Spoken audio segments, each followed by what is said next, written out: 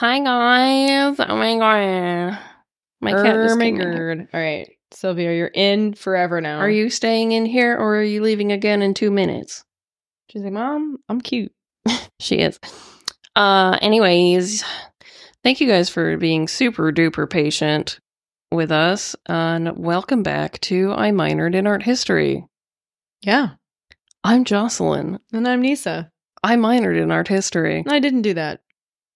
But we're still friends. But Jocelyn is infinitely better than me, as we've I don't know about that. described. I don't know about that one. But You know, that extra degree really shows something about her. I don't know. It's not a degree. It's like she glows from the inside out. I don't know what it is. The minor is not a degree.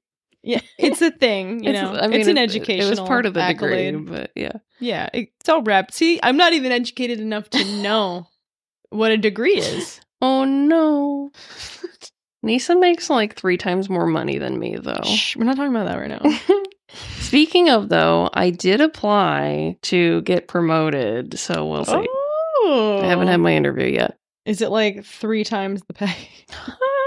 More like 50 cents an hour more. Oh, so then you can come on a great big 30th birthday trip with me this year. Well, I don't know if I got the job yet, but if I do, maybe I might be able to swing that. Even though I hate open water. You hate open water? We're not. Gonna, is it going to be over open water? A cruise? Oh yes, yeah. Okay, the cruise. Yeah, I was talking about the trip to Japan, but that's. Oh no, I can't swing that ever. Yeah. Okay. Sorry. That's all right. I can't swing that ever. Jocelyn. I'm too poor. All right, so next year. That's what you're saying. I don't really have an extra $1,000 just laying around. It's going to be a lot more than that with food included. That's what I'm saying. Yeah, that's true. Anyway, you guys, it's been months. Months. So many months. So much has happened in these months. Yeah. Yep. Do we want to reveal any of what's happened to our listeners? I'm going to give it like a breakdown in the order of like least fun to like most fun. Okay. Yeah. So, I broke up with a guy. Big shocker. I think I just introduced him in the last one. So this is a pattern for me at this point. Right. Yeah. I don't think I've named him. I'm not sure if I did or didn't. Honestly, I don't remember. I haven't listened to our last episode in quite some time. He was a bum. Case in point. I just have a bad picker, Jocelyn, lately. I mean, you know? Can I be mean, though? Yeah. When I first saw him, I was like, this guy is a homosexual. He is, though. I actually think he might be. I was like, who is this homo? I literally did that when I saw him tagged. When I saw him tagged in your Instagram stories, I went to his page. I'm like, who the fuck is this homo? Yeah, he's a homo. I mean, not that that's bad. It just he had little like he was like a little moon faced, you know, like a little bit like too like apple pie looking for me. I need a little spice. And that's what I was like. Why is Nisa dating this like pasty boy? Right, he's so white. He was actually legitimately like not good looking enough for me. I agree. I said that. I mean, I hate to be a dick, but like, and I don't usually, and clearly I don't choose people based on looks, but like, no, but I literally said that. I was like, this guy's not hot enough for Nisa to date. He's not in any way. Nope.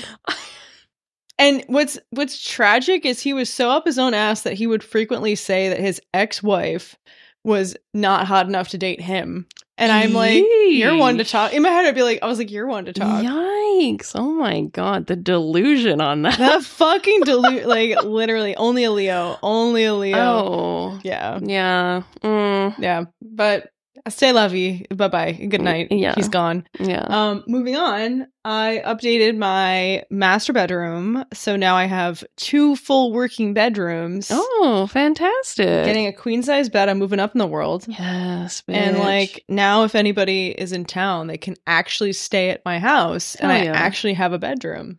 Fuck you. Got my couch back. So now I have a couch and we'll be soon getting doors put on my house. Oh. Nisa has no doors anywhere in her house. Apparently, my house is just open to the world. That's why she's getting doors. Yeah. Anyone's just walking in. The crackheads next door coming through. It's not even the crack, it's the bugs. I mean, that's really the pain in the ass. Too. Yeah. Get them squeeters every day. Mosquito. Dude, the mosquitoes we have here at this house are fucking bad. I was going to say, you live kind of in the area that's like Mosquitoville. Yeah, because Sawgrass Lake is down the street. Yeah, you live in a park. Yeah. The mosquitoes here are massive.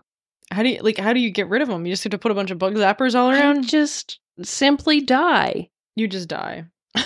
There is no way to get rid of them. They had this thing that I saw on a TikTok once. It was like a crazy bug attractor zapper thing, and it would literally collect masses of mosquitoes. That's wild. But the device was like a couple $100, but it like works so well.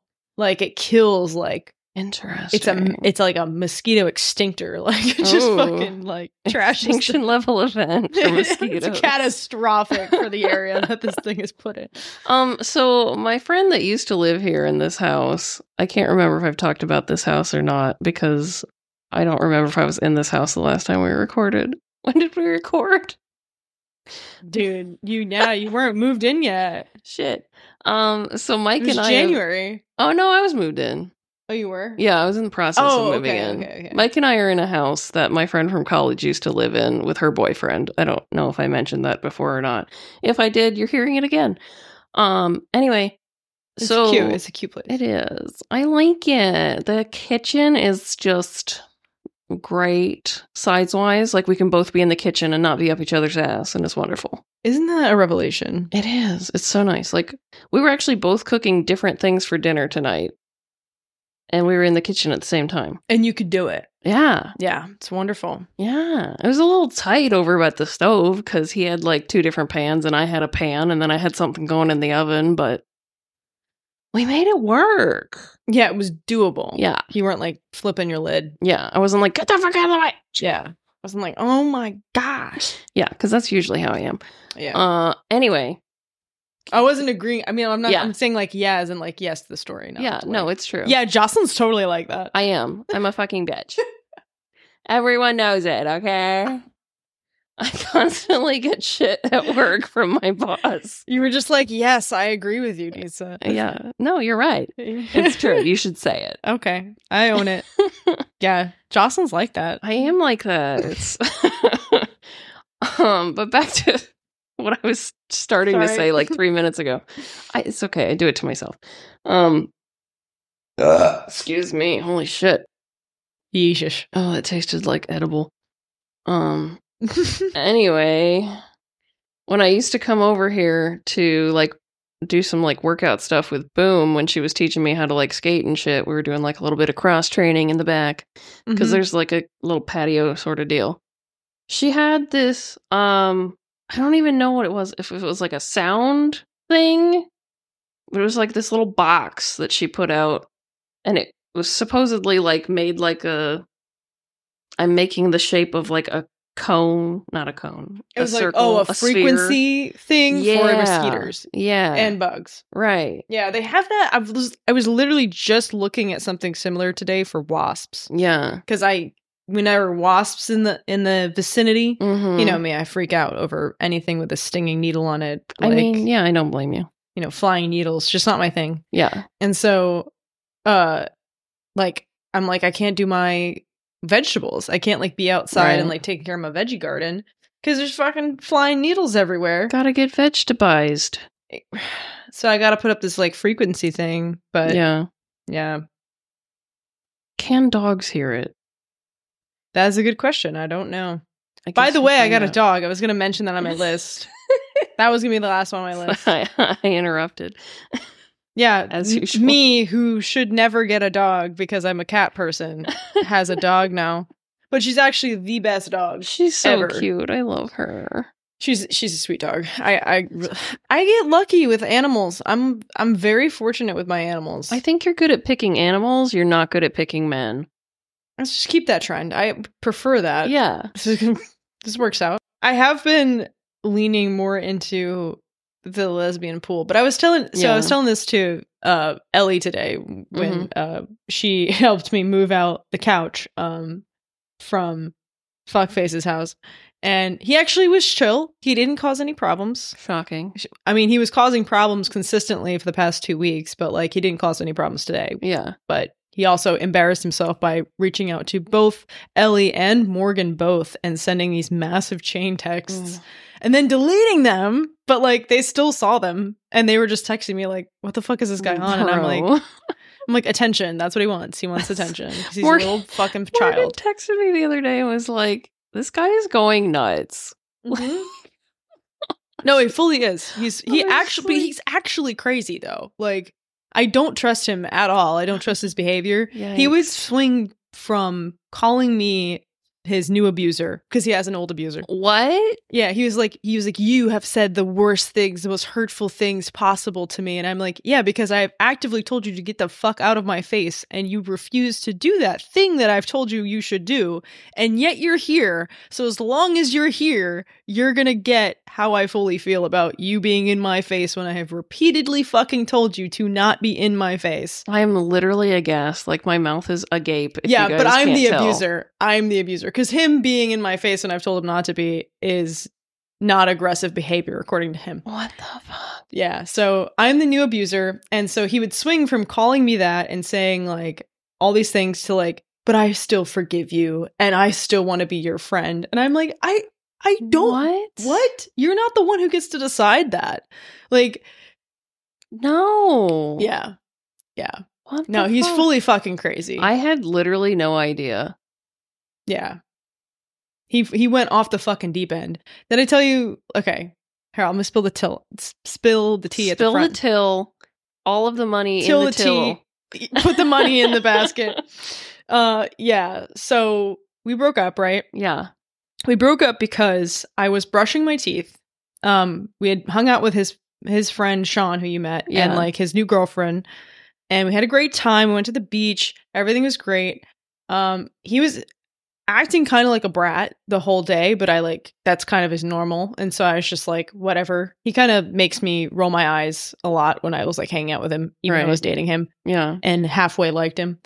And so like, then later in the day, like I said something to him because I was like a little bit like drinky and I was like, as you do. Yeah. I was like, making an innuendo. And he was like, ooh, so we're going to have sex later. And I was like, yeah, like, I mean, it was earlier in the evening. Right. So then we get home. That's not happening because, like, as soon as I get home, I start twilighting. I don't feel good. I want to go to bed. Yeah. And I start doing everything I need to do to get in bed as quickly as possible so I can knock the fuck out. Because I had gone to the beach that day, too. Yeah. Which takes a lot out of you. Honestly, yeah. Being in the sun is exhausting. It is. And we were drinking after that, like, the whole night. Right. And his friend stayed until like 10:30. And so I was like, oh, yeah, I was like, I gotta go to bed like right now. Yeah, I'm ready for bed like now. Well, sorry about that. No, I'm kind of joking. So he's in the room. I guess he's just pouting. He's just making faces and being, and I was actually like, I was fine because I had a good time with his friends. Like, it was a nice day. I was just tired. Yeah. So he's just throwing a fit in the bedroom, being weird. And he goes, I'm brushing my teeth. He goes, I love you. And I like can't hear him. And then I walk in and he goes, I guess I'll just find my love somewhere else. Like as I'm walking into the room. Okay, James. Literally. It's that type of behavior that is just from a 30-year-old man that I don't fucking tolerate. No. It is like the throwing in your face of all of the care and love that you could possibly ever show this person. Yeah. Because you have one thing that they want in the moment, they're going to throw a fucking tantrum like a 5-year-old. Yeah. Like, I don't have time for it. So I told him, like, I'm actively passing out because I have issues. And so in that moment, I was like, get the fuck out of my house.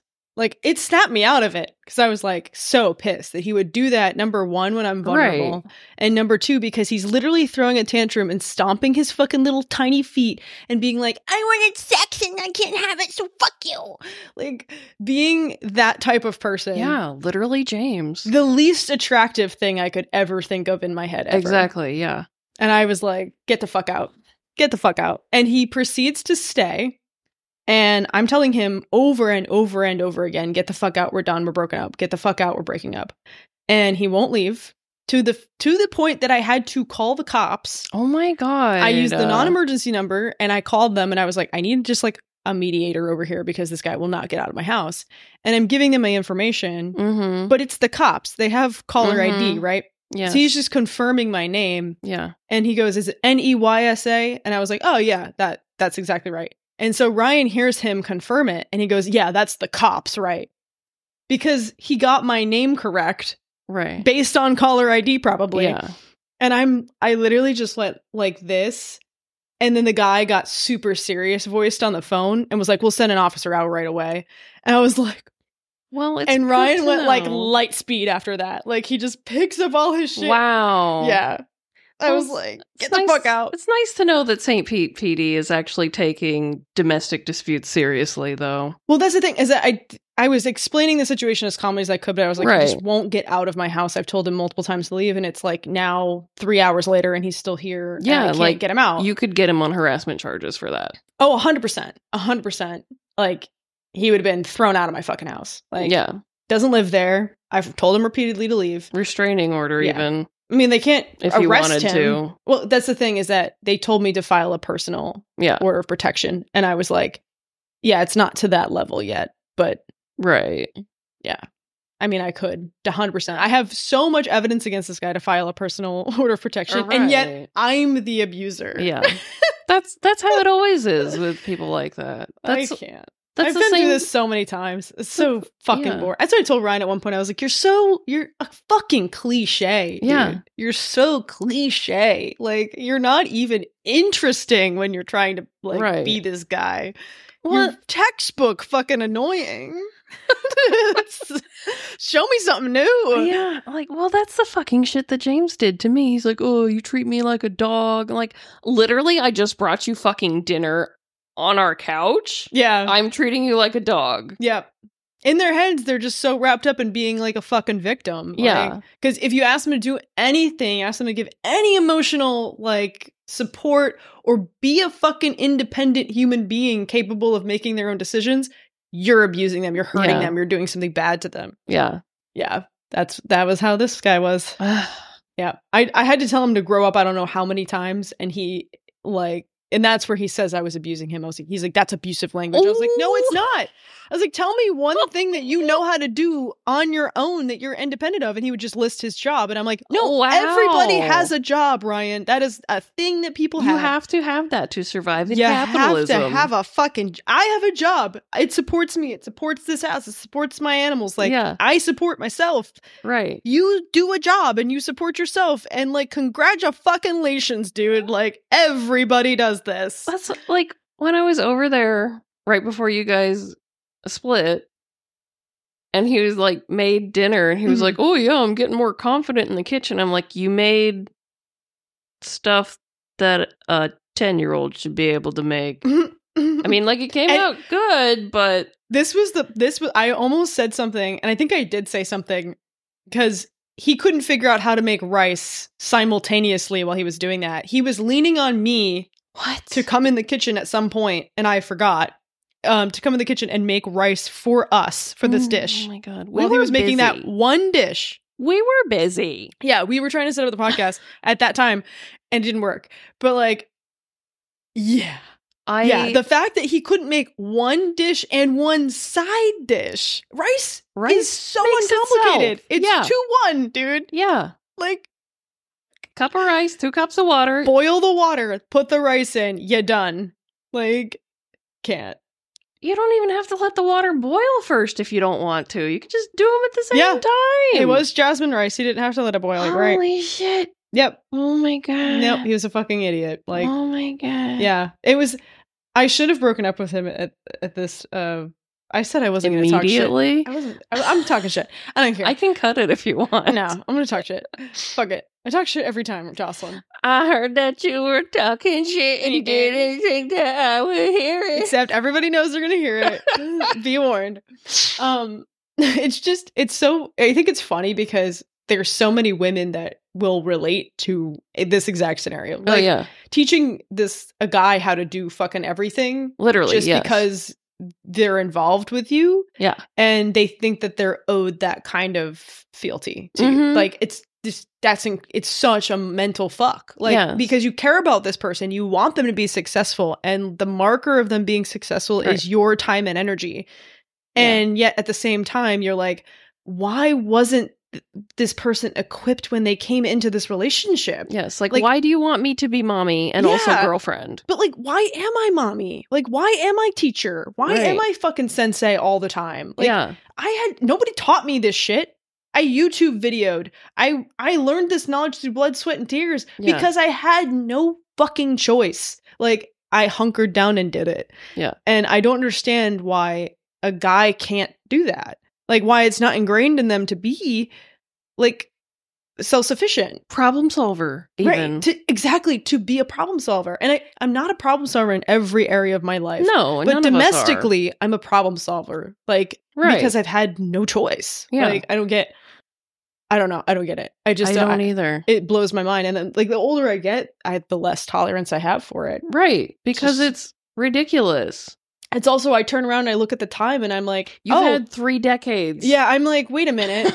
Like, if you're 21, maybe. You just got out of college. Like, college is like an incubating period. We're all learning how to be independent people. I could see it. I could see how you'd fuck up, like, not having like a Rolodex of, cooking in your background, how you would not be able to, like, know every in and out of every, washer and dryer system that there is, or even a dishwasher, because half the time in college you don't have a dishwasher. Like, I get that. I get that. No. We're 30 years old now. Like, there is no fucking excuse. I mean, I'll be honest with you. I did not use a dishwasher until me and Bunny moved in together. Mm-hmm. But you figured it out, right? But yeah, I mean, you just put the stuff in, you put the pot in, you hit go. Yeah, I painstakingly taught a man how to use a dishwasher at one point in time. So sorry. Yeah. It was tragic. And then he had the audacity, because he looked up some things about it once it broke, and he didn't want to lean on me to fix it because he knew it would be a bad time. Uh-huh. And he figured out that I was loading the dishwasher incorrectly. And he was like, you're supposed to load it like this. And I was like, this coming from the guy that I spent an hour teaching about all the buttons on the dishwasher. Right. And how to clean the filter in the dishwasher. Like, what? You're going to sit here and fucking lecture me? Like, I mean, great. Thanks for, like, looking up that YouTube video, but, like, go get fucked. Yeah, like, really. Go fuck yourself. Oh, God. The disrespect. It's like, no. Honestly. Yeah. Anyway, so Ryan bit the dust. Poor guy. Rest in piss, bitch. Yeah, he'll be fine. Yeah. But that was my experience. I can't remember what we were just catching everybody up. Yeah, I was going to talk shit about something else, but I think I forgot. Oh. It's all right. No need. It's a tale as old as time. It's Beauty and the Beast. Except I'm the Beast. I mean, aren't you both? And he's a simp. Yeah, true. All men are simps for Nisa. Yeah. Oh, boy. Gross. Yeah. Anyway, me and Mike are doing great. I'm so happy to. I'm Thank glad. You. Me too. I aspire to. Oh, you're so sweet. Thanks. It took a lot of trial and error to find a 45-year-old man. Which actually, he's turning 46 this weekend. So by the time this comes out, he'll be 46. Birthday, Mike. Happy birthday, Mike. Happy birthday, honey. I know it's not yet, but yeah. And it'll also be our anniversary. Aww. Yeah. What is it, 2 years? Oh, no, it's only 1 year. 1 year. Wow. 1 year anniversary. Yeah, because that's how long we went together. We got together on his birthday. What are you guys doing? Are you guys doing anything fun? We don't really have anything planned. What? You gotta go do something fun. Well, see, the thing is, he's got children, so... Oh, that's right. His daughter has, like, senior whatever. They're going to, like, Universal or some shit. So we might spend some time with her in the morning and then bring Josh back here, because the children's mother has to work late. And Josh was a young boy, and he shouldn't be alone by himself for that long. Joshua. Yes. Hi, Sylvia. Hi, little Stinky. Were you Okay. hiding under the bed? So anyway, he's going to a show tomorrow night, but we don't actually have anything planned. Wow. I might make brownies. I don't know. Not special brownies, just regular brownies. I can tell that there's something super special secret you just can't say out loud because Mike's in the other room. So don't worry about it. I appreciate your confidence in me, but no. Not even close. Oh my god. Sylvia, like, we went to the grocery store tonight to get stuff for dinner, and I was like, oh, do you want like an ice cream cake? And he was like, meh. Nah. I think, yeah. I mean, an ice cream cake, even at my 29 years, is like, eh. I mean, I love me a good ice cream cake. Yeah? Is that your favorite? No, but it's a nice treat. What are you doing for your 30th this year? 3-0, Jocelyn, coming up. I think I'll just invite people over here and throw a big bit to do. I mean, it's not going to be a big to do, but it's like, hey, come over. Come see my house. Yeah. Because apparently most of my friends haven't been over. Well, you know, I will cook if you want me to. Oh, you're so sweet. Thanks, niece. Well, I got them chef in hands. I know you do. I won't teach anybody anything, but I do know how to do it fairly well. Yeah. Oh, that's what I was going to say. Like, my parents always had me come, like, help make dinner and shit. Like, growing up. Like, they'd be like, okay, you wash potatoes, you cut the potatoes, you wash the mushrooms, you cut the mushrooms. Yeah. I mean, that's pretty, yeah, my mom did the same thing. I mean, mostly it was a little misogynistic because it was mostly the girls who were forced to help. But, right. I mean, it was a family thing. You know? Like, my parents, honestly, my dad cooks more often than my mom. Yeah, which is like, great. In general, yeah. You know? And then Mike cooks more often than me. Because I don't feel like it. And honestly, sometimes he's so codependent. He's like a freaking golden retriever. He's like, yeah, what can I do to help? What can I do to make you feel better? And I'm like, okay, relax. Like, oh, take it down a notch. Well, and I have to like not lean into that because he'll be like, oh, you want that? I'll buy that for you. And I have to be like, no, I don't need it. Yeah. So stronger will than me. I want somebody to like show up with something in their hand that I'd be like, oh, you'd actually want that thing. It is hard some days, I will say. Should we do our stories? Should we talk about our you know artists? What? We've wasted the people's time too much with these past few months, and they're starving. They want some. So you wanna tee us off, Jocelyn? Sure, I can do that. I got a longer one. You got a longer one. I have. I would say it's a decent length, and I didn't queue it up, but I'm getting it now. Okay. Sylvia. So this one, I'm gonna be honest. Mm-hmm. I started doing this because I'm going to use it for a thing for work. Because I pitched to like one of my, like the head of youth services. I was like, hey, so like when I was at this little fucking convention thing that you guys had me go to, they were talking about doing like an artist program. And like, I think we could do that. We got some kids that really like art. But I said it smarter and in an email. Oh, okay, good. So then I asked the children on Discord what kind of artists they would like to learn about. And one of them was like, oh, Junji Ito. And I was like, oh, that's a good idea. Because part of the program is like making art in that artist style. And I was like, oh, that's a good choice. And this is like a kid that I actually enjoy them coming to programs. So... So a smart, well-behaved kid. Yes, exactly. Rare bunch. Yeah. So, all right. So let's get into this shit. All right. Okay. So Junji Ito. Mm-hmm. Born July 31st, 1963. Whoa. It's like my parents' age.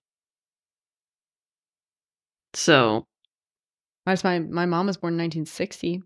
Whoa. Whoa. Boomers. Fucking boomers, dude. Just fucking boomers, man. Anyways, he was born in Sakashita, Gifu, which is now no longer called Sakashita. It's called something else, but I don't care. I like Sakashita better. Because it's got shit in it. Sakashito. So he is considered Japan's most successful and lauded horror writer. Oh, he's a writer. A horror writer. He writes the mangas. He does the illustrations. Oh, I know this guy. Yeah, I thought you might. I know what you're talking about. I thought you might. That's why I was the balloon heads. Yeah. I know the balloon heads. I thought you might know a thing or two about him. Yep, I'll do that now. She does. So, I do mention that one later. That's like the scariest fucking shit. I was like looking at some of the panels and I was like, holy shit, this is scarier than Bird Box. His horror stories are all created with a surreal, off-kilter, otherworldly eeriness. So his debut story, which is Tomi, was written when he was 24 years old. So just a few years younger than us. He was 24? Yeah. That's like a whole century younger than us. I know. It's like, oh, God. Like not even in the same realm. 24? That was so long ago. Yeah. I feel like once you pass like 26, 27, like you are significantly older than like the early 20s people. Yeah. I feel like every year I've just gotten more and more decrepit since then. Yeah, same. Like I wake up and everything hurts. I'm like, oh boy, this is 30. Delightful. Yeah, it's a big oof. It hurt. It does hurt. It is. So I don't know if you know the story of Tomi or not, but no. I didn't until I was writing this. If I do, I don't know it by name. Yeah, so basically it's a bunch of short stories where a young woman defies death and aging, and she drives the men who fall for her into madness. Which I thought you could probably relate to a little bit. Fucking sick. She sounds like a real badass, you know? She sounds like me. Yeah. Yeah, exactly. Clearly I drive men into madness. I mean, you know. That's what we do. So despite its success, Tomi did not immediately project him into the world of famous writers and artists, so he worked for several years as a dental technician. Which, you know, you gotta do what you gotta do. You gotta get by. Ito cites the influences of Kazuo Umezu, Hideshi Hino, and H.P. Lovecraft as some of the largest impacts on his work. Okay. According to JapanObjects.com, in interviews, he comes off as a mild-mannered, calm, charming, and sweet man who exists in remarkable contrast to the themes and content of his art and stories. They always do, don't they? Yeah, right? Like, he looks just like a normal dude, and he writes this, like, creepy shit. Imagine that. And draws the creepy shit. Imagine looking like a normal dude. I could not. I could never look like a normal dude. Me neither. So I listened to Drew of Fulu, side note, and I was listening to her the comment section, which is her new podcast, and she said like one of her hardest insults was that she called a guy, like she was like, you just look like a guy, you just look like, you know, a stock photo. And he flipped his shit on her. Of course he did, because he's a mediocre man, right? It's just like that's so funny and stupid. Like, if anybody said that, I'd be like, yeah. Like, if somebody was like, you look like a stock photo woman, I'd be like, okay. Like, appreciate, maybe, ish. I don't know. I mean, like, I couldn't pick you out of a crowd if I tried. That's what that brings. Yeah, I mean, like, I'd be like, oh, well, great. I've got that strong NPC energy, you know, I guess. And I just thought that was so funny. That's how great. Like, you just look like a guy. Imagine just being a guy. Imagine being Ito and just looking like a guy. He does, though. Like, He's just a Japanese man. He is. And it's like, oh, like he worked with Guillermo del Toro. He worked on Death Stranding with Hideo Kojima. Like, yeah. And like in every scenario, he's standing there and people are telling him to get off set because he doesn't belong there. Like, he's just this normal looking dude. Like, he's got glasses and he just is like, whatever. He's just the guy. He's just that guy.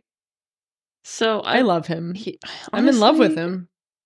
He seems like he's very down to earth, and I like that about him. I'm gonna marry Ito.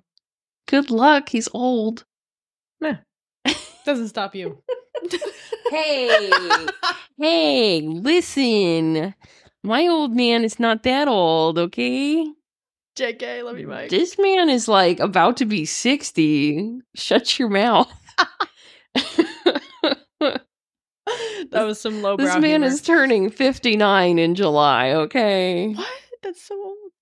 Exactly. You fucker. Sorry. That was lowbrow humor. Oh, yeah. That's what the people are here for, right? Not for the content of the history. It wouldn't be fair if we didn't jab at each other every now and then. Right, okay? yeah. You know? Yeah. I constantly tell Mike he's old. Like, yeah. He'll say something and I'll be like, what are you talking about? He'll be like, you don't know. I'm like, no, I'm not old. We're not in the same generation. He likes to say that he's an exennial. And I'm just like, honey, no one says that except for you. Like, you're Gen X. Yeah, exactly. I'm like, okay, you missed the millennial. If my therapist is firmly Gen X and she's younger than you're Gen X. Okay. It's also a thing where like the millennials are now old. I Like know. the Gen Z is constantly having this rhetoric of like the millennials are now like freaks because we're old and we're buying houses ish. Most of us aren't. These fucking Gen Z kids can drink now. A bunch of them. Mm-hmm. That's terrifying. Dude, my littlest sister is turning 21 this year. That's bizarre to me. When I asked her, because like, you know, she's going on the Japan trip now that Face is out. Yeah. So I was like, little one, how old are you? I was like, how old will you be in September? And she's like, I'll be 20. And I was like, oh my God, you're turning 21 this year. And she's like, yes. I was like, oh, phew. Because like the drinking age in Japan is 20. So I was like, at least I can bring you to a bar. Yeah, like, right. I was like, but that's just so, I'm like, you're like 14. Like, but she's going into her senior year of college. Yeah. I'm like, oh, like, I can't. Yeah, that's what, like, one of Bunny's friends that I used to be friends with when we were like in middle school and shit. Like, I still picture her younger brother as like being 12 and her little sister as being like 10. And they not. No, like homeboy's about to get married and shit. And I'm like, what? Yeah, it's like illegal. They get older, but we stay the same. It's so bizarre. We just don't age, and like yet they do. Like the passage of it's time bizarre. It's an illusion. Anyway, sorry. Ito looks like a guy. He does. So I was like, okay, so how did this normie ass looking motherfucker get into doing horror manga? And literally it's because his two older sisters read horror manga in magazines when he was a kid. And he was just like, what's this? Oh, I like that. That was cool. Good thing it wasn't porn. Yeah. Well, I mean, I don't know. I wasn't there in the 60s. Yeah. Oh, I mean, if he's like that though, like, you know, he just pick up anything and then he's just like, I like this. I'm gonna keep this. I'm gonna keep going with this. I feel like Japan was a little bit more prudish. Yeah. We'd like to think, but we don't really know. I don't know. I'm ignorant. But yeah, so I found that out from reading an interview with Grape Japan, which I thought was a fun name. I was just like, grape. Grape. So when somebody says grape, do you think of the color purple or like a green grape or a red grape or a Concord grape? I think of like a cartoonishly purple grape. Delightful. I think of like a Welch's grape juice grape. Yeah.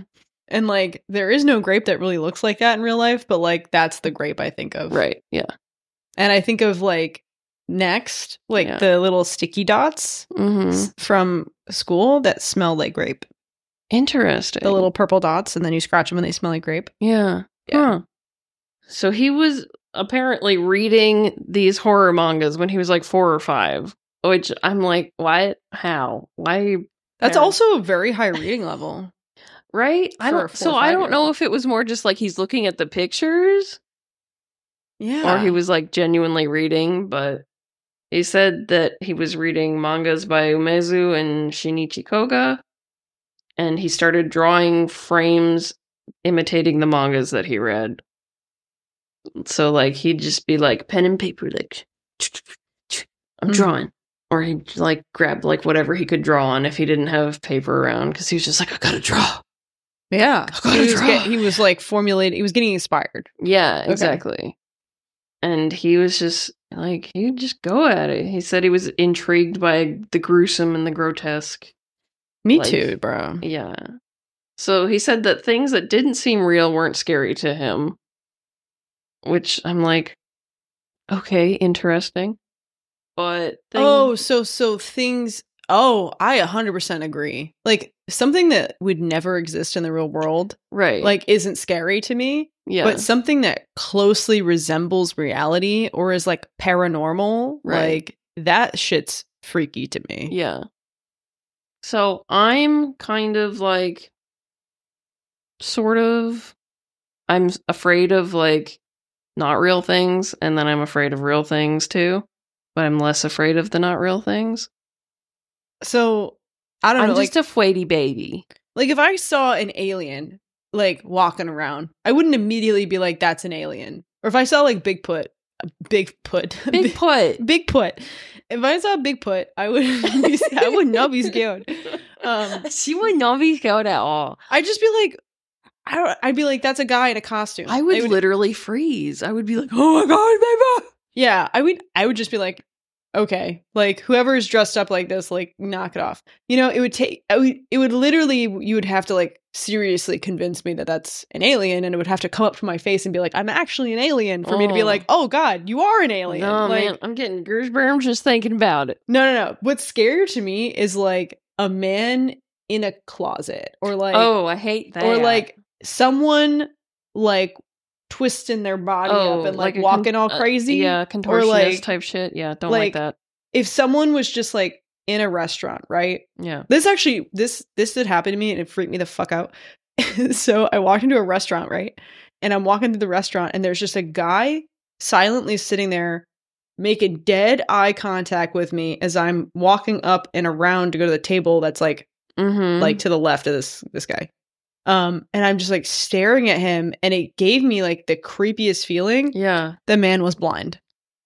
The man couldn't see me. Bro. And he was making straight eye contact with me like I thought he could see me, and I didn't know why this guy was just like in a restaurant like staring at what I thought was only me. Yeah. And I was so scared that like he was gonna like whip out a gun or something. Yeah. Or be like, a murderer. Right. Or like he was after me. Like, and then come to find out it was just like, yeah, like I see him later on hobbling around with a cane, like with his like wife or something guiding him to the restaurant. I'm like, oh, I'm just paranoid. He's visually impaired. I'm like, oh, oops, whoopsie. I somehow thought he was a murderer. I had a fucking dude looking at me the whole time he was up in the fucking computer lab the other day, and I was just like, what the fuck? Like, do you need help? Well, but I don't want to help him. So I ended up calling security up. I'd just be like this. And just run my hand across my neck real slow and just stare at him and be like, I was just like, like this guy, he like goes over, because I came up to cover like the next shift, and he goes over to like where the hand sanitizer is, and he's like doing it like 10 different times because nothing's coming out. Mm-hmm. And then he goes into the bathroom. But like the whole time that he's doing that, he's staring at me. When he comes out of the bathroom, staring at me. Like, going back to his computer, staring at me. And I'm just like, fuck. Yeah. And then I had to, like, I was helping this old Asian lady, and I felt his eyes on me the entire fucking time. Mm-hmm. Like, the time that I glanced up or whatever, he's just, like, looking at me, and then he, like, looks back at his computer. Yeah. And I'm like, what are you doing? Yeah. So then I'm sitting at the desk and he keeps turning around and looking at me. I'm like, what the fuck? So then I called security and I was like, this guy's creeping me the fuck out. Like, keeps staring at me. Yeah. I'm like, yeah. And the security guy's like, what the hell's he want? I'm like, I don't know. I'm not speaking to him. Yeah. Like, how about you go ask him, like, why his eyes He like went can't over. stay on his task? He fucking like, he went over to the guy, and the guy, of course, as soon as he starts coming, the guy's looking at his computer again. But he's just like, I don't know if this guy's doing something shady, like he's looking at something he's not supposed to be, or what. Yeah, goes to the library to look up child porn. I mean, people fucking come in with some weird shit, man. Like, I mean, true. This guy was watching like somebody suck on toes one time, and they had to kick him out. It's so bizarre. Yeah. I love working with the public. You're working with, like, the true public, though. Like, anyone can come in that bitch. Yeah, literally. It is a public building. It's crazy. Municipal works. What is it? What is life? Yeah.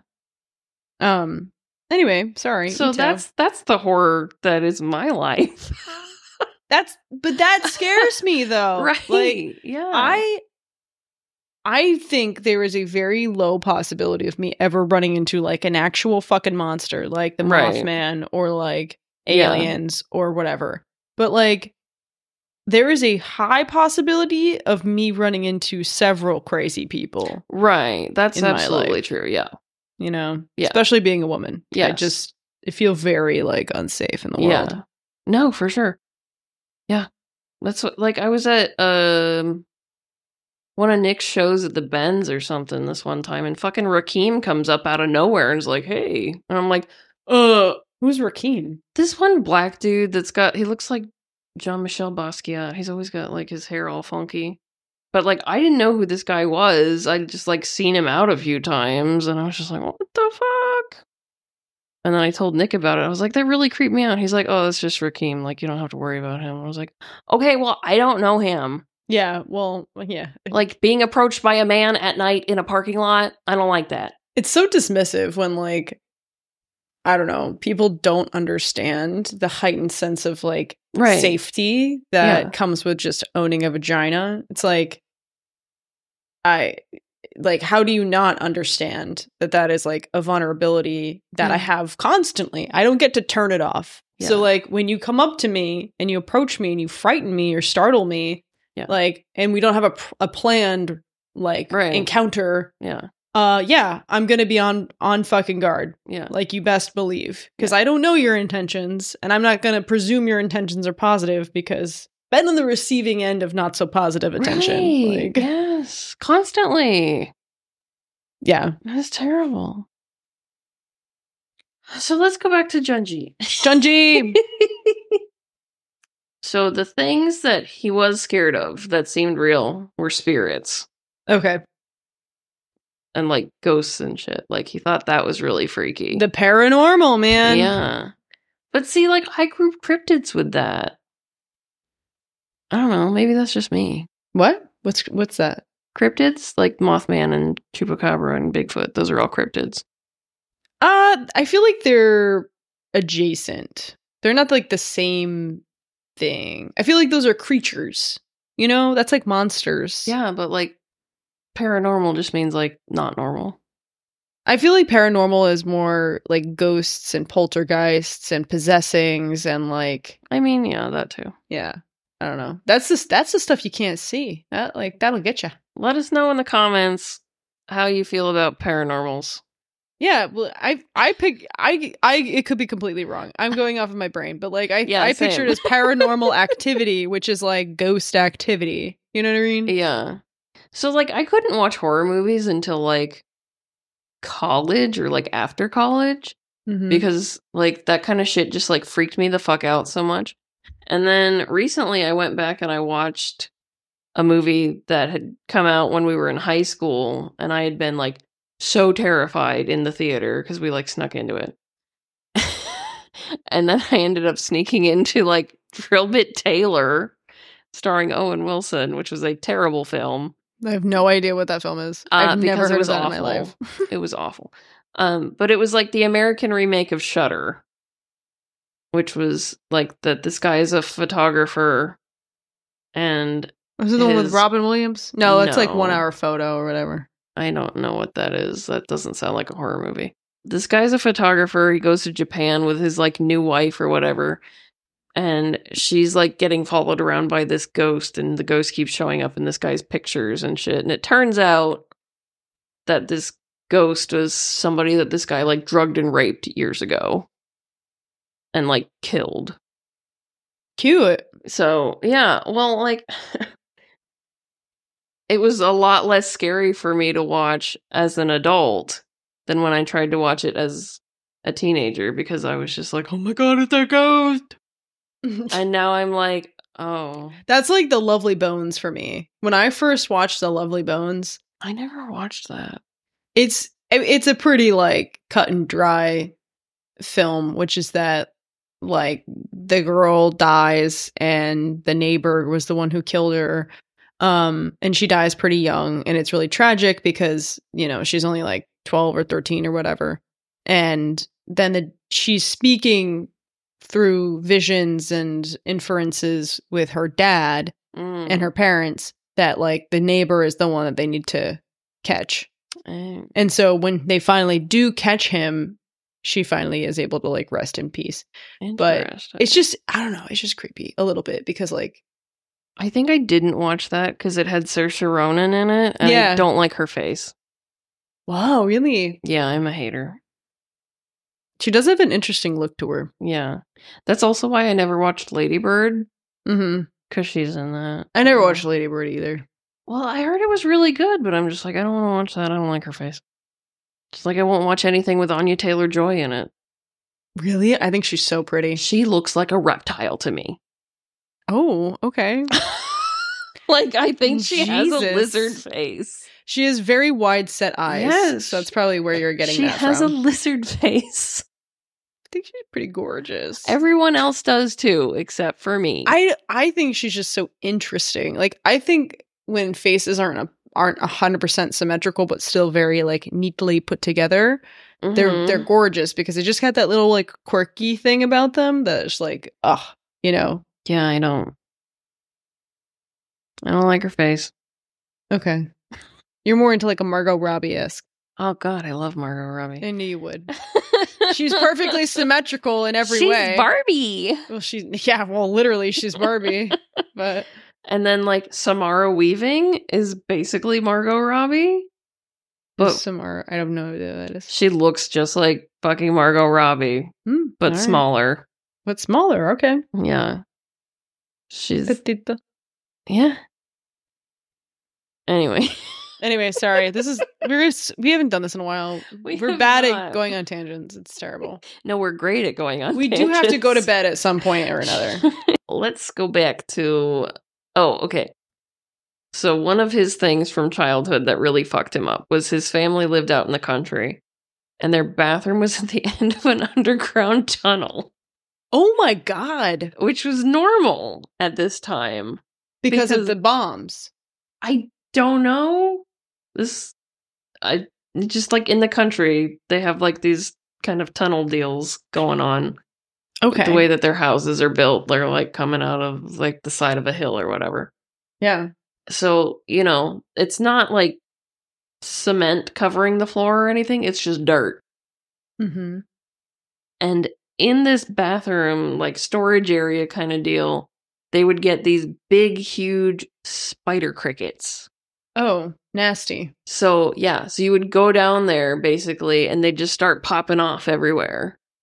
That sounds like a fucking nightmare. Exactly. And I would just shit myself in bed every day. Like, the interview that I was reading said, like, he would not go down there by himself. Like, someone had to go with him so he could go to the bathroom. At this point, I would just have a chamber pot. Like, right? I wouldn't. There's no need. Yeah. I'll empty it tomorrow.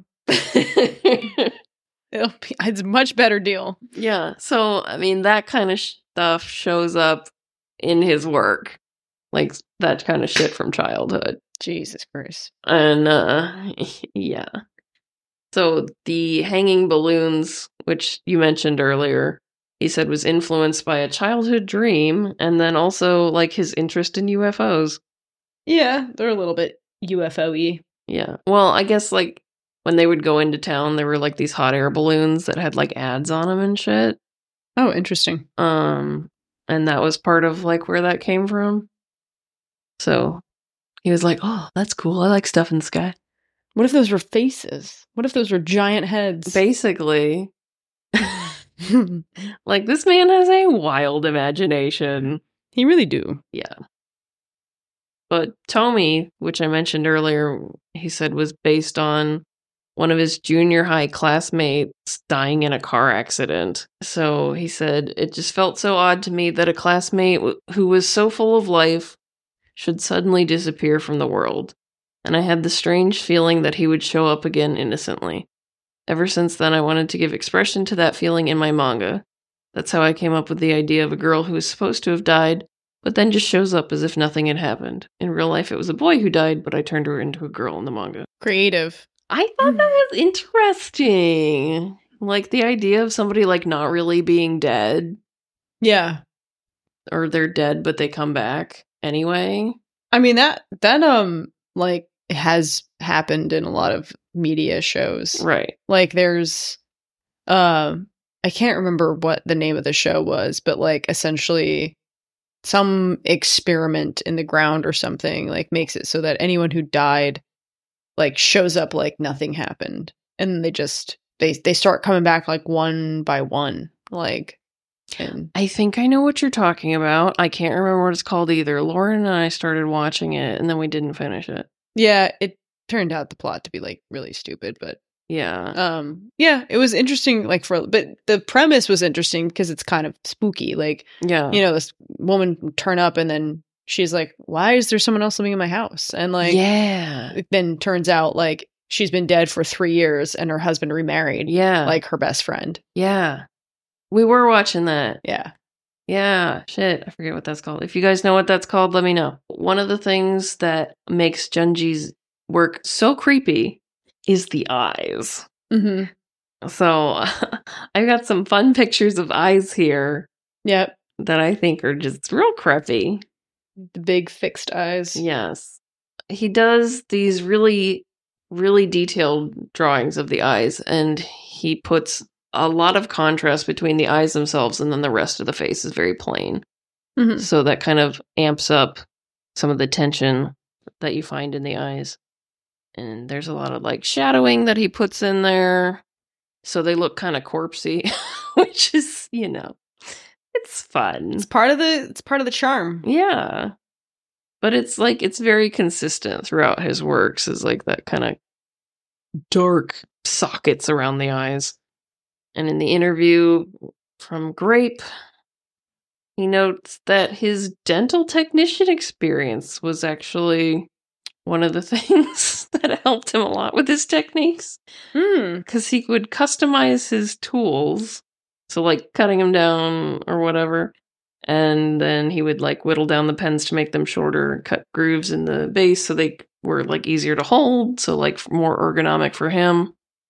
Like specifically for his hands kind of deal. And apparently that came from the techniques he learned to shape and finish dentures. Awesome. Who knew teeth could be so influential? Not me. I can tell you're riveted by that. I mean, gross. But yeah, so I mean, I went into a lot of detail about what he does for the eyes in here that I think I'm going to skip over because that's more of a visual thing. But his process basically is that he sits down and writes all of his ideas out. And then when he comes back to them later to make a story, he goes through his notebook and is like, okay, like what can I make out of this? Mm-hmm. And sometimes it starts from like a feeling, or he'll just like sketch something out, and he doesn't build his characters first, which I thought was interesting. Like the characters he said come later. Oh, he like does the premise first. Right, exactly. And then the characters he just kind of like fits in. Yeah, I mean that's very like Edgar Allan Poe-esque, like where like it's just the scenario, like right. Like he would like find a room, or like he would find a post, like big event, and then the scene would happen from there. So it's like, right, yeah, exactly. Same kind of deal. Yeah, I mean, I feel like that kind of goes along with like horror writing. I think you're probably right. Trying to convey a mood. Yeah, that makes sense. So tell us about big heads. I literally, when I saw the panels from like the hanging balloons, because I was like, what the fuck is this? I was just like, what? Have you ever seen it? No. They did like an animated version. No, I haven't watched any of his stuff. It's hecka creepy. Yeah, I know there's like a thing on Netflix. Yeah. Of like a collection of stuff. Yeah. This one, I saw it originally on TikTok and I was like entranced by it because I was just like, what the fuck is this anime? Right. Like, I've never seen this. And it reminded me of Attack on Titan. Yeah. And I was like, okay, maybe this is the same studio or same people, but it wasn't, apparently. It was just this guy. And yeah, like the plot is essentially that, and I might be misrepresenting this, so correct me if I'm wrong, but I will. It's a girl who's either she's bullied or something, and she goes and hangs herself. And so then her friend, like the next day, they're like, everyone who was like in her life starts to get these balloons like coming and attacking them that like hang them. Yeah. So it's like these heads, and as soon as they come outside, the heads come down, they're like, take them and hang them. Yeah. And eventually it's just down to like the one girl who was like her friend. Yeah. And her balloon is like coming to the window all the time and like trying to coax her outside, and like eventually she's just like, fuck it, and like goes and gets, and she can't take it anymore. She just like hangs herself. Yeah. So it's like a metaphor. I think it's like a metaphor for like when someone commits suicide in your life, it's a chain effect, essentially, of like people taking that and then. Yeah. So like basically, I agree with you on all that. These balloon heads would actually like be speaking to these people and luring them to their death. Yeah. And what I was reading was that she finally comes out because she runs out of food, first of all, so she's fucking hungry. And her balloon keeps trying to get her to come out, like, oh, it's safe out here. But she finally comes out because it's either that the balloon imitates her brother's voice or her dead friend's voice, or his balloon actually comes down and is like, oh, I have food for you. And then she comes out and she fucking dies. Oh, okay. So she doesn't try to like actively kill herself. No, she's like trying to stay alive as long as she can. And she's freaked the fuck out. And then she finally can't take it anymore because she's, you know, on her last legs anyway. Yeah. She's wasting away from not eating. It was how I understood it. Crazy. Yeah. Word to the wise, just keep a stack of food just in case some balloon heads decide to come and try to kill you. When we used to live in our old house, like me and my family, we always have like extra food, like canned shit, like whatever, like non-perishable stuff. And the one time the neighbor came over and was like, oh my God, you guys have so much food here. Like if there's a hurricane or something, like I'm staying here. And like, I think that part of that is because my mom's dad was growing up like during the Great Depression and shit. And so like if there was food, like you just saved it. Yeah. That was very much a thing. Like, I think that's why the mantra of like boomer parents is like, you eat everything on your plate, regardless of whether you want to or not. Yeah. Which is why there's a large portion of our generation who has like anxiety around food. Yeah. Because we were literally punished if we didn't eat everything, even if we like physically, number one, couldn't eat it, or like didn't want to eat it for whatever reason. Well, and that was what happened, like, to my mom when she was growing up, is, like, her trigger food is, like, stewed tomatoes. Like, she will not touch those because she doesn't like tomatoes unless they're, like, in sauce or, like, ketchup or, like, sun-dried. Then that's also how I like them. Yeah, I mean, it could be a generational thing, just, like, taste-wise. But it's literally, like, her mom was like, you're gonna eat that. And it was, like, she physically, like, vomited, and her mom was like, no, you're eating that.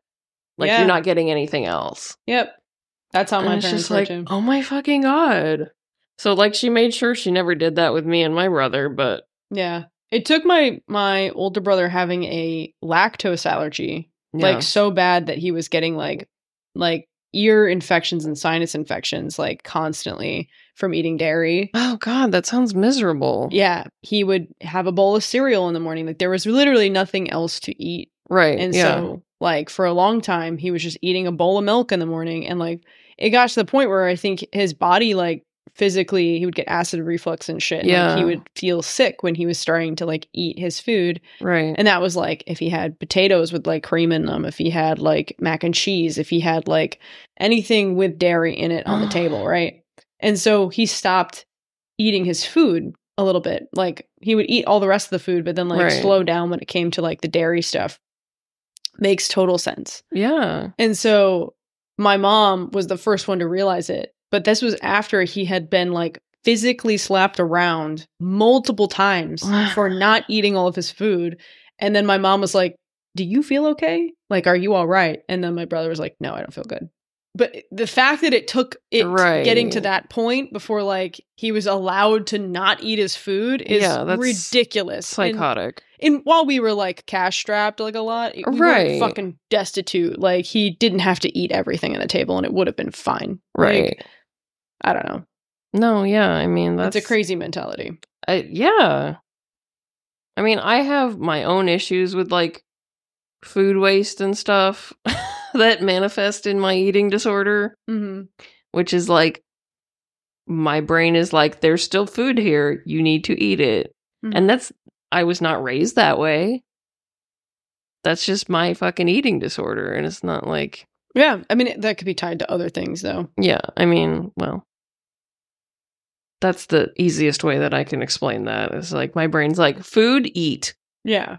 I mean, it can also be like OCD, though. It could be like, well, I have kind of anxiety management. Like, I have binge eating disorder. Yeah. I'm just a binge eater. I literally, like, my brain and my stomach don't communicate correctly when I'm eating. So I will literally eat until I'm in physical pain sometimes. That's so, like, I can't even imagine. Yeah, it's not great because then I feel worse. I know. It makes me sad. Yeah. I'm the opposite. Yeah. I don't feel hunger sometimes. Even if I have to, like, smell food in order to feel hungry sometimes. Yeah.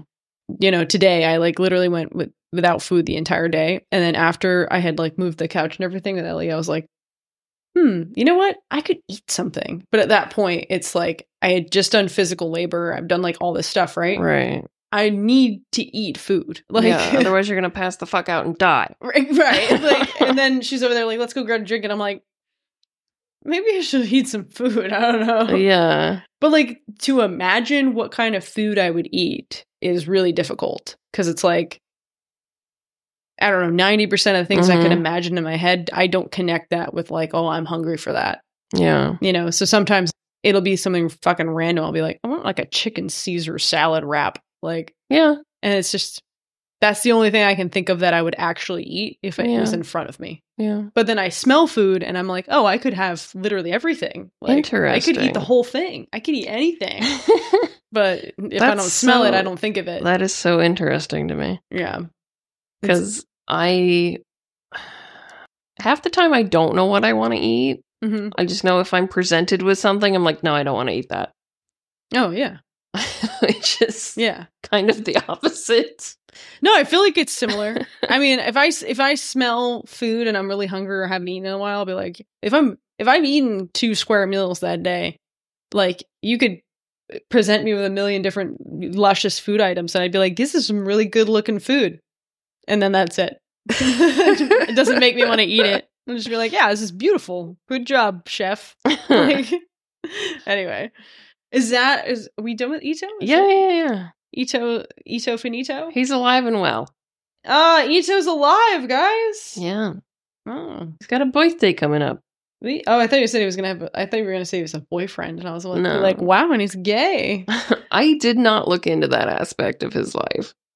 I bet you he is. I don't know. I can't speak to that. I mean, I'm not gonna marry him if he's gay. That would be hard. So that would be difficult to convince a gay man to marry you. I could do it. I did already do it, as you said. Oh yeah, true. What the fuck is this all about? I really was. Dude, and that's like one of his biggest fears too. It's like, oh, he's a homophobe? No. Oh. That, I mean, not his biggest fears. I guess like one of his insecurities is that like he's perceived as being effeminate and gay. He looks like a queer. He do be looking like a queer though. He does. He should just own it. There's a subset of women who like that. Yeah. You know, there's somebody for everybody. Apparently it's you. Was me for like Bitch. I would say a solid 4 months. Started to peter off in like 3.5 though.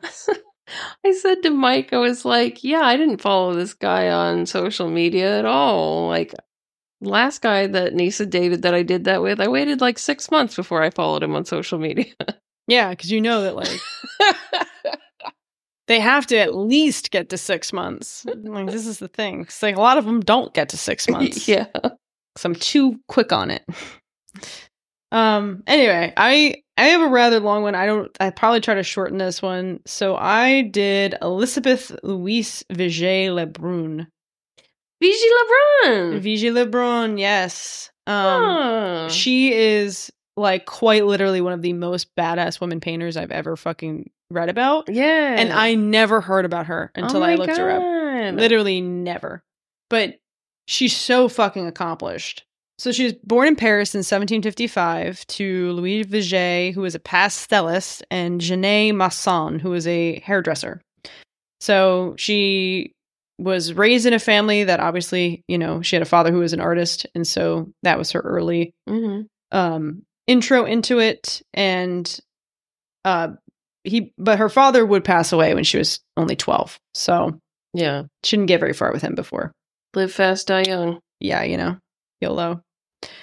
And then her mother remarried a year later to a terrible guy named Jacques-François Lesèvre. And then Vigée would comment about her stepfather saying, I hated this man, even more so since he made use of my father's personal possessions. That bitch. He wore his clothes just as they were without altering them to fit his figure, which seems like just disturbing. I don't know. This is also like, you know, the 1700s. So like, I don't know what, maybe they just reused clothes for the shits and giggles, but like, it just seems weird that you would want to wear why your wife's dead husband's clothes. Why are you wearing a dead man's clothes, dog? Yeah, it's just fucking strange. I don't like that. Maybe they didn't have a ton of money, but like, it's just strange. Well, after her father died, she continued to have an interest in art, and so she worked with colleagues of her father's to continue to improve her skills, even though she didn't have her dad there. Mm-hmm. She was very dedicated. And then by her early teens, she was actually good enough to start painting professionally. So this is also as a woman. Like, she impressed everybody very quickly, and probably more so than the articles let on, because like, to be able to do this professionally, even though she was like a child, essentially, was pretty crazy. She had a brief setback, though, when her studio was seized for practicing without a license.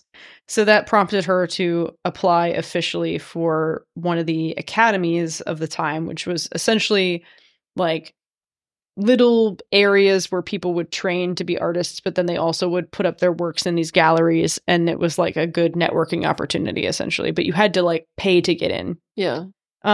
So this one was the Académie de Saint-Luc, which honestly was already displaying some of her works, although they didn't know it. So she was accepted in 1774, and 2 years later, at the age of 21, she was encouraged by her mother to marry an art dealer named Jean-Baptiste Pierre Lebrun, although his reputation was dubious because he was known as a gambler and an adulterer. Oh, he was a slut. Yeah, he was fucked up. But her mother was like, do it. And of course, her mother's judgment of men already is trash at this point. We know this. And so, but she did it anyway. And then, of course, the marriage was very troubled. Not much. I couldn't see that there was like a ton of information about her husband. I know that they divorced later on in her life, but I don't really know many details. But I mean, he continued to have issues with the gambling and everything else. Although they did have a daughter together in 1780, Janine Lucy Louise, who she called Julie, or frequently by her nickname, which was Brunette. Brunette. Isn't that cute? That's cute. Their marriage could also have been because her husband was pretty well connected. He was the great nephew of a well-loved painter of the time, Charles Le Brun, who was famous for creating the Louis XVI style, which was the Palace of Versailles. So he painted the panels of the Palace of Versailles, the ceiling of the Palace of Versailles. So Elizabeth becomes so popular of a painter that she was actually called to Versailles. This is the time of Marie Antoinette, and she was called to paint a portrait of her. Oh. Which is pretty crazy. So that portrait now hangs in the Kunst in Vienna. Oh, yes. And then she would go on to paint more than 30 portraits of the Queen alone, which led her to commonly be mistaken as her personal portrait artist, but that wasn't the case. She eventually was accepted to the famous Académie Royale des Peinteurs et des Sculpteurs, which obviously paint and sculpture Royal Academy. And she was barred from joining originally because her husband, who was an art dealer, and they were like, conflict of interest. Boo. Yeah. But then, the king and queen literally intervened directly on her behalf, and she was one of only 15 women to gain acceptance between 1648 and 1793. That's a very long period of time. That's almost close to 100 and some, it's over 140 years. Yes, Liz, go off. So, yeah, what the fuck? Through the Academy, she exhibited over 50 paintings, with many of them being the royal family, although not all of them were the royal family. She really wanted to be known as a historical painter. Right. She didn't want to be just a portrait artist, Yeah. But inevitably, that's what she was. And so she did submit some other stuff that was history paintings, quote unquote, and it didn't really go anywhere. Because they, pigeonholed her into a niche and they wouldn't let her move. Yeah. So that's how they always be doing it. One of her most exciting was the portrait of Madame Grande, who was said to take on a sensual pose with her eyes rolled up towards the ceiling and her lips parted, which was scandalous. Ooh, no. Her lips were parted. What is she going to do with those lips being parted? Strumpet. Ooh, what a strumpet.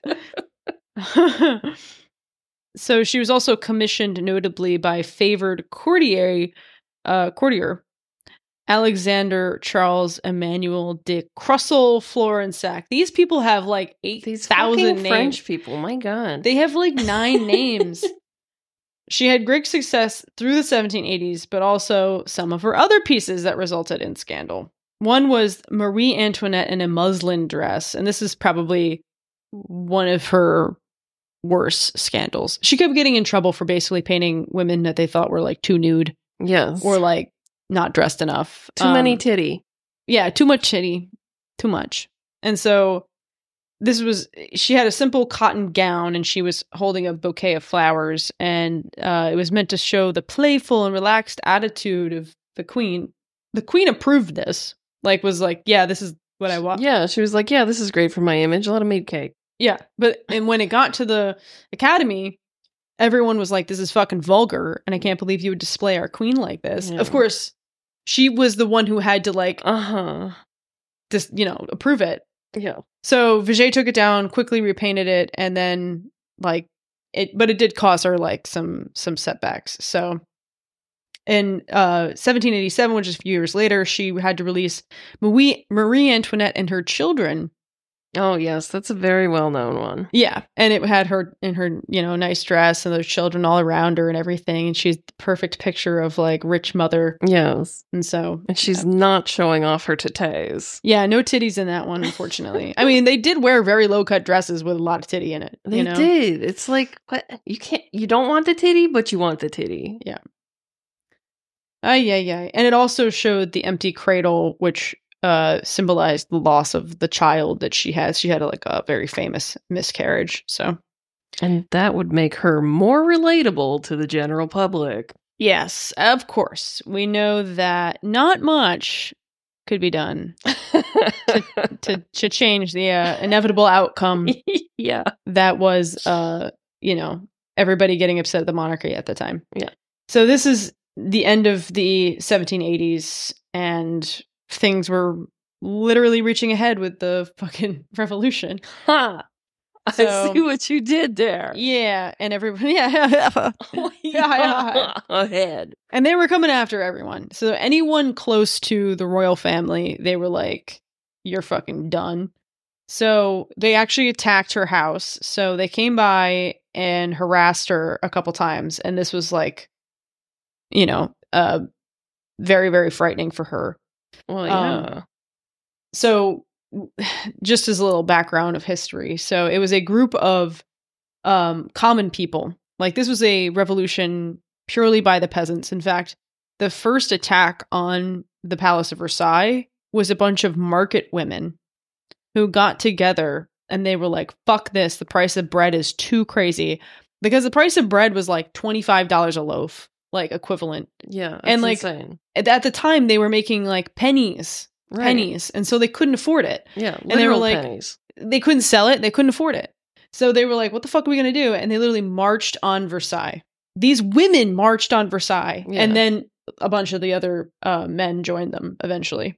Yeah. But like originally it was this group of fucking ladies. Mm-hmm. So, I mean, good job, ladies. Yas, queens. So, and they were called the sans culottes, was like the common people, and they were militarized. Mm-hmm. And so that's who was coming by the house and being like, what the fuck are you doing at the palace? Like, like they were basically attacking anyone who had like a little bit of wealth. Right. And so Vigée was very scared, and she started gathering her paperwork to get the fuck out of France or Paris. And she was like, I'm getting the fuck out. They were going to go to Italy. And so like basically the day before they were going to go, the National Guards entered her house and ordered her not to leave or she would face punishment. Then later that night, a couple of the guards came back and they were like, you should get the fuck out as soon as possible. Like they took pity on her and they were like, leave. They were like, don't take your actual coach, take a stagecoach. Oh yeah. Because they didn't want her to like get recognized and then get pulled over. Incognito. Yeah. And so on October 5th, 1789, the king and queen were driven out of Versailles. Okay. Mm-hmm. And then that same day, the Vigée family left around midnight. So it's actually kind of ironic. They happened on the same exact day. So she goes to Italy. She's received by a bunch of her friends. She paints like a bunch of portraits on the way. She's also, as she's changing cities, she's elected to all these different academies. Like, she's greeted with high favor wherever she goes. She's got a lot of popularity, and especially among the royals, because there were plenty of them that got out of Paris and were living in different parts of Europe. So they were like, oh my god, you painted the queen. Can you come paint me? Yeah, they were like, Vigée Lebrun, like, come here, like, paint my shit. Like, I'm gonna pay you. Like, so she had no trouble, like, wherever she went, she was well received. She was staying at, like, all these fancy people's houses, like, She was couch surfing, though. She was essentially couch surfing on fancy fucking couches. Like, yeah, that's what she was doing. So, let's see. So she goes to Naples. She paints a painting for Marie Antoinette's sister, Maria Carolina, and her 4 children. And then she was also painting well-known women of the time, such as Emma Hamilton, who was like a modern day, like what would be like an influencer today. Yeah. That was like Emma Hamilton. And they received high praise. So Hamilton actually modeled one of her favorite works, which is titled Sybil. And she displayed it like almost everywhere she went after she painted it because she was like, I love this piece. This is my favorite. She was like, oh my God, it's so great. I love this one, Emma. You're my favorite person. And then so she goes on to Vienna. She's commissioned by Princess Maria Josepha Hermelda Esternhay. I have no idea who these people are. And then she's also and painted her as she does these like paintings of these famous women, right, as historical like Greek Hellenistic figures. So she's like doing this all the time. Mm-hmm. It's just how she's like being a historical painter, but also a portrait painter. Right. She's doing both. Yeah. And so then she paints another princess and does kind of the same thing. And they were considered to be scandalous, and because they were wearing Roman clothing, which was a little bit more revealing. Apparently, they had capped sleeves, showing off those collarbones and shoulders. Yeah, and so she's in Vienna, and then she is painting the women, blah blah blah blah, and then so one of her friends, Charles Joseph, who was the 7th Prince of Ligna. Not Ligma? No, it's Ligne. Ligna? It might be Lane. Lean, something. He urged her to stay at his convent in the countryside. With the nuns? I have no idea. I mean, that's what's usually at a convent. And there's like some mention that he like courted her with poetry. So like maybe like there was some scandal because like she's not with her husband, like, by the way, in any of this. Oh. She's with her daughter and her daughter's governess. Oh. And that's who she like took out of. So where the fuck is her husband? Nobody knows. Nobody knows. That bitch dead. I mean, who knows? So while she's with Charles Joseph, he's talking on and on about the Catherine the Great, the Russian sovereign of the time. Oh, yes. And so after 2 years in Vienna, she's like, I gotta go see this bitch. And she like goes to St. Petersburg. So while she's in Russia, she's super well received by the royalty, which, you know, happens to be a theme everywhere she goes.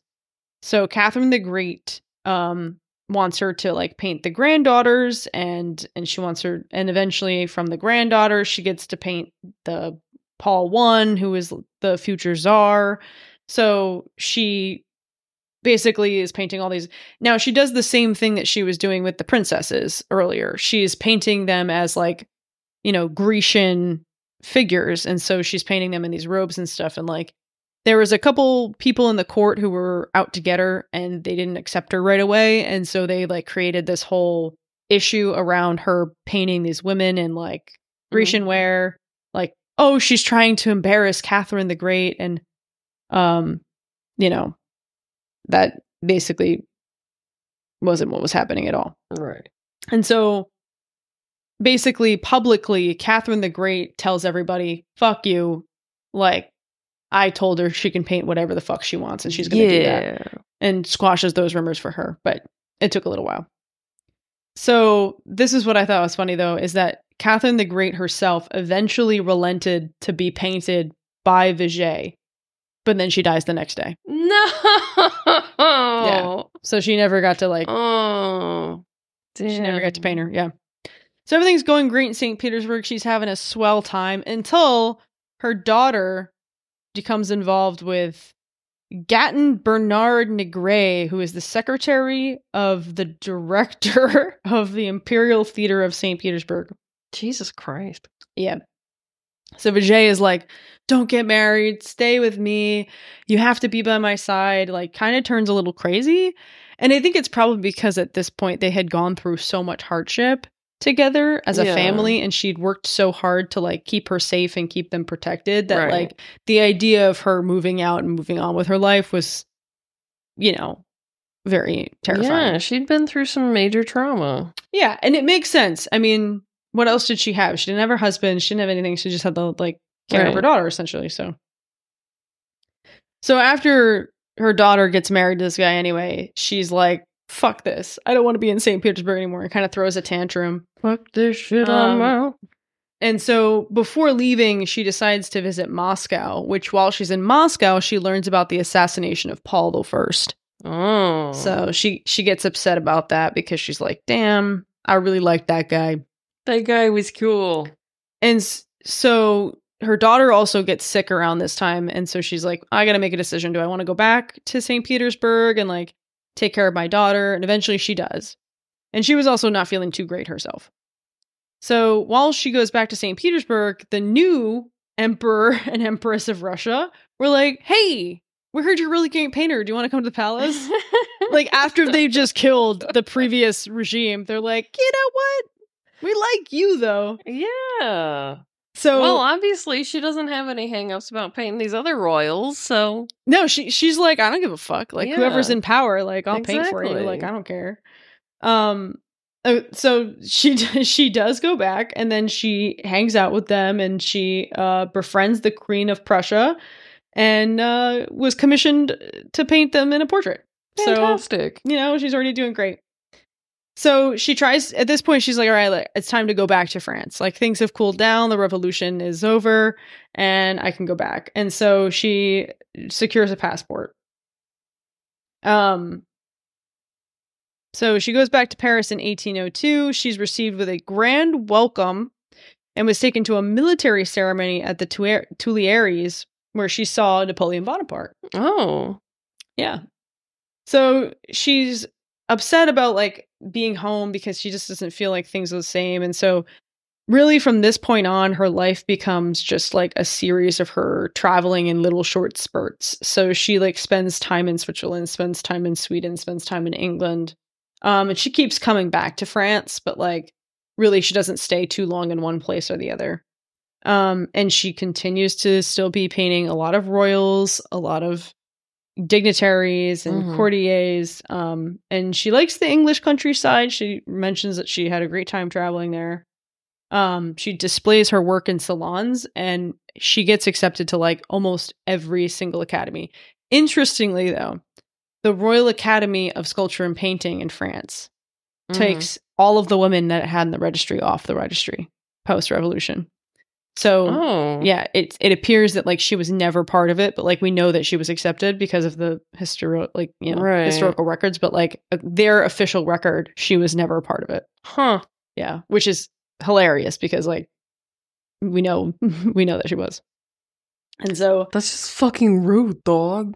After that extraordinary life, she ends up back in Paris. In 1842, and she eventually dies at the age of 86. Wow. She lived a long time for that period. She did. Considering everybody got murdered by mobs. Or died of fucking smallpox. Or dysentery. Yeah. Oof.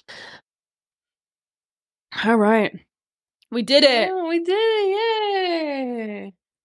Yay! We did it. We did it. We did it. Yeah. Lo hicimos. We did it. Wow. Sylvia only fucked up about 80 things. Yeah, God. Can't wait to cut that out. Man, she's got some pink ass nipples.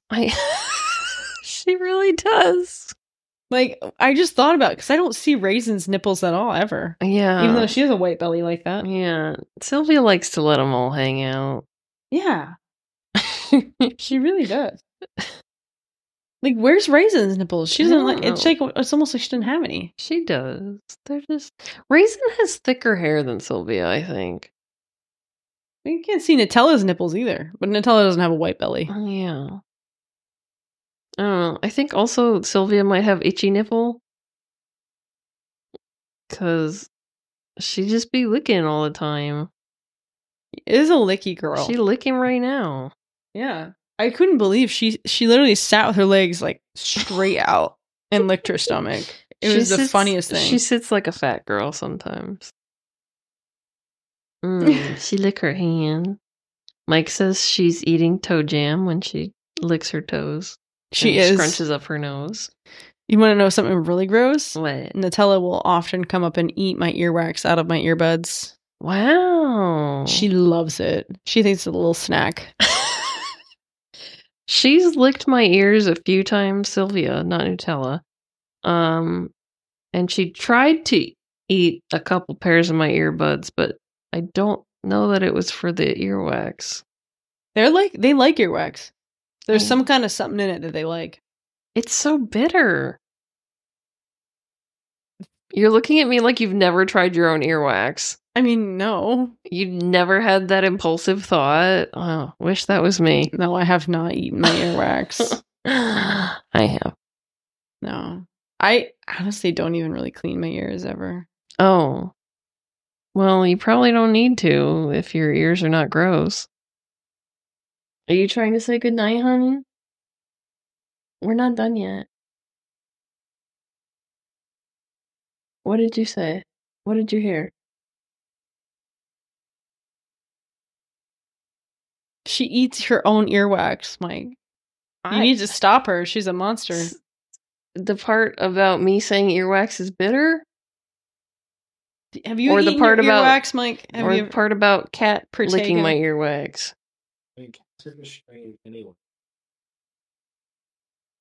I'm not saying devoured. I'm just saying, like, you stick your pinky in and you lick it because it's an impulsive thought. You're just like, I have to have it.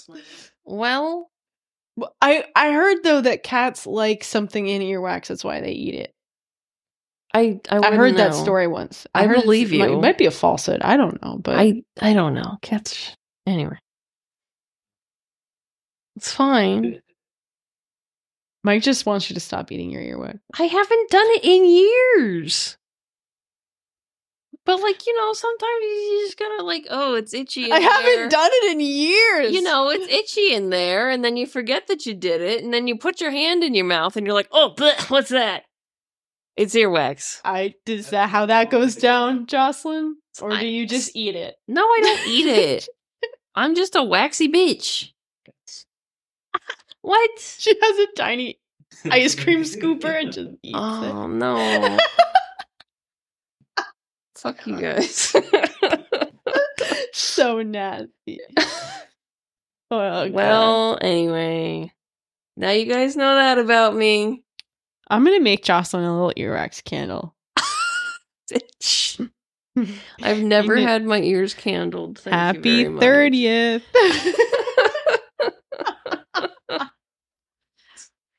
Oh, no. Perfect. I don't want your ear hair. Oh my god. Bitch. Bitch. Have you smelled burning hair? It does not smell good. Yes, I have. Does not smell good. I use it in my spells. Oh. Okay. I wish you guys could see Nisa's face because that was terrifying. Even my eye do some funny shit. Oh, shit. Whenever I do that, I get scared though that like something's gonna snap in my eyeball and then your like face is gonna be broken forever. I legit like worry that I'm gonna lose some kind of tension or muscle control and then my eye will permanently be like fucking bug-eyed. Yeah, and I have to wear an eye patch everywhere. Which would honestly be sick. I feel like I'd rock an eye patch. Oh yeah, totally. I can see you wearing an eye patch. I've got to wear it. Has to be this side though because it'll go with my hair part. Oh yeah, true. Yeah, you gotta have it over your right eye. Exactly. Can't be fooling around here. Anyway, guys, we've had a great time. Sorry, we're consistently not doing this consistent. So we're consistently inconsistent. Oh boy. Well, thanks for letting us grace your ear holes once again. Yeah. Dig that wax out. Listen harder. Oh shit. Now that's gonna come up as much as piss beard does. Yeah, I mean piss in your beard, wax in your ears. Piss in Mike's beard from me. Gross. You don't remember that story? Oh no, I remember it. I was avoiding it. I was avoiding the head-on collision into that story, but okay. No. And if you haven't listened to the full collection, get in it. I've got some real gems. Yeah. We both do. We have some. Oh yeah. This is a lesson in embarrassment. I have to be so careful who I tell that I have a podcast because, like, I know that people are going to listen, and I'm like, you're not prepared for how much I talk about my personal life. You are not ready. I don't tell people until they know me enough, and then I'm like, oh yeah, by the way, I do have a podcast where I overshare. Yeah. And like this podcast, I would be fearful if it was popular because of the things that I have said on here. And I'm like, I don't want people to come back and just shoot me in the head in the street for like what I've said. You know? Yeah. Speaking of, that will happen in Florida. Oh. Because of the fucking laws here. Yeah. Fuck this place. Fuck this shit, I'm out. Bye.